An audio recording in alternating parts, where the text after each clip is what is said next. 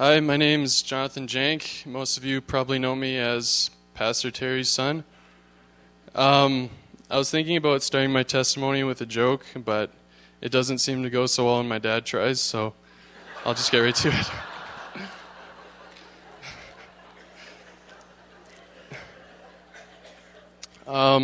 So I was born in Thunder Bay, Ontario, into a very loving Christian home. Because my parents are Christians and my dad's a pastor, from the day I was born, Christianity wasn't something I needed to discover or understand. It was the only thing I knew. I memorized scripture and I knew all the Bible stories, and with age came more theological understanding. I genuinely believed I was a Christian.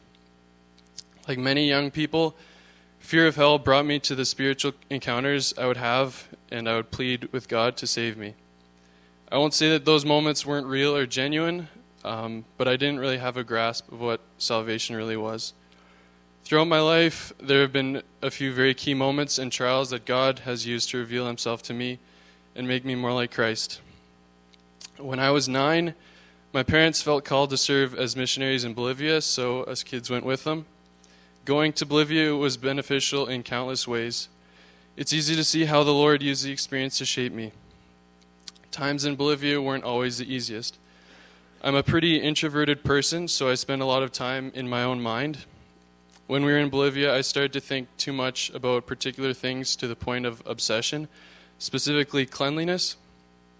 I would wash my hands for too long and constantly be fixated on how to not get dirty. It started to control my life. I was eventually diagnosed with obsessive-compulsive disorder. Because Bolivia is a very poor country, things aren't always very sanitary, so I wouldn't go out as much because I wanted to stay in my little bubble. I learned how to manage it enough to hide it from other people, but it controlled my thoughts. Although I didn't completely understand salvation, I prayed a lot that God would help me, and I know it was always in my parents' prayers. Towards the end of our time in Bolivia, and when we moved back to Canada, it started to fade away, though. Eventually, I just stopped all the habits I had and stopped obsessing about things. God showed me how powerful and merciful he is through freeing me from this difficulty in my life.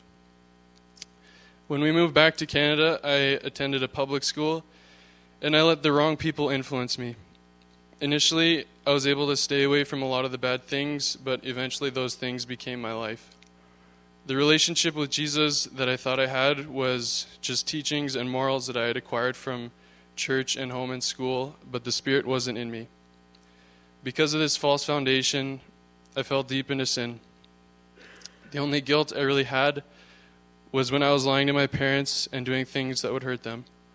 I would go out and do terrible things and then show up at church the next day feeling terrible and try to reconcile things with God, but then go out and do it again. I created a fake relationship with Jesus in my own mind because I didn't want to stop doing what I was doing. This false relationship consisted of me doing whatever I wanted, serving myself, and then when I eventually felt occasional guilt, I would say a quick apology and then go back to things. Nothing to do with Christ. After a couple of years of getting deeper and deeper into sin, I realized how far I had come from how I used to live and how my parents raised me, and I finally responded to my convictions. I cut ties with the people that had led me into that stuff, and I stopped doing those things. I felt more and more guilt as I started to understand my wrongs, though. I knew I'd committed sin and that I needed forgiveness, but I didn't know how to do that. I prayed and prayed for forgiveness, but no matter what I did, I couldn't get the burden of my sin off my back. It followed me around like a dark cloud for 2 years. I was done with all the things from my past, but I was completely depressed. I felt so guilty and ashamed, but I was unable to receive God's forgiveness. I would spend hours pleading for forgiveness, but still never understanding the salvation and redemption Christ had for me. I yearned for something more in my life and for a relationship with Jesus, but I didn't know how to do that. I wanted to surrender my life to the Lord, but deep down inside, I didn't truly want to humble myself to let go of the things I'd done in my past.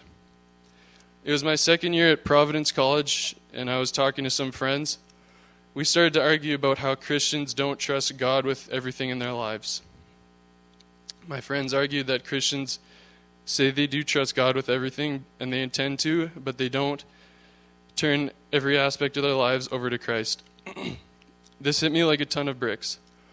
I'd surrendered many areas of my life to the Lord, but I wasn't willing to humble myself to truly receive the forgiveness God had for me through Jesus Christ.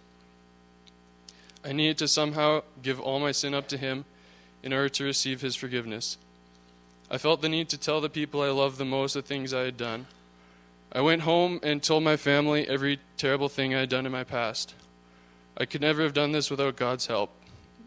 Like I said before, I'm an introverted person and I like to keep things to myself. So opening up like that was extremely difficult. The moment I did it, though, I felt all the weight I'd been carrying around for those years lifted off me.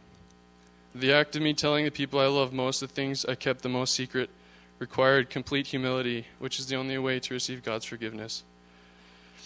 Everyone wants to have or hear some type of big turning point in people's testimonies. The process of me discovering God's love and redemption has taken years.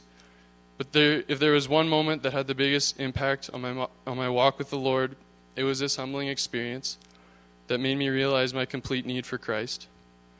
It took some time after that, but eventually I was able to understand forgiveness and true salvation from sin in Christ. I had spent all that time thinking that the sin I had committed was somehow too much for Jesus' death to pay for. I realized how arrogant I was being in thinking my sin was somehow too much for Christ to bear. Once again, through these times, I'd become a prisoner to my sin and my guilt and shame, and God had, in His mercy, set me free. As I started to develop a relationship with God in this time, I felt the need for change. The opportunity to go to Brazil and teach English for 6 months arose, so after a lot of prayer, I decided to go. I quickly learned how much I don't like teaching, and realized that my time in Brazil wasn't going to be a vacation. I also decided to take online classes because I wanted to continue my education. So despite my mom's opposition, I chose 4 fairly random courses that Providence offered online. To my surprise, though, God used them and they ended up being extremely beneficial for my spiritual life. Even though I had been a Christian in a Christian home my entire life and knew all the rights and wrongs, I was a new Christian. I took a few Bible courses that helped me understand God in a new way and forced me to create a foundation for myself grounded in Christ. Through these courses, I came to appreciate the Old Testament, and it helped me realize the relationship God desires to have with all people and better understand the redemption He has planned for us. I'm extremely thankful for the way my parents have raised me and everything they've taught me, but I needed to discover God on my own. And being away from them in Brazil really helped me with that and allowed me to make my foundation in Christ. I want to be baptized because I know that Christ has washed away my sins. I want to show my obedience to God through the act of baptism and also reveal to everyone in my life that my life's purpose is to be His servant. For a long time, I didn't feel the need to get baptized because I saw it as an insignificant ritual. I understand now that baptism represents the surrendering of my life and my past for God's greater plans and desires. In my life, I've faced many things that have made me feel like a slave or prisoner to certain things. One verse that has meant a lot to me has been Galatians 5:1, which says, "It is for freedom that Christ has set us free. Stand firm then, and do not let yourselves be burdened again by a yoke of slavery." I've spent a lot of my life thinking of the Christian life as limiting, and that freedom was in doing whatever I wanted. God has revealed to me that the only freedom in this life is in living for Him. I'm freed from the sins and worries of this world. I tried for a long time to make Christ a part of my life, but I found there's no hope in that. He needs to be everything in my life, and glorifying Him is my only purpose on earth. He has taken all my sins and worries and burdens that I tried to carry on my own and set me free.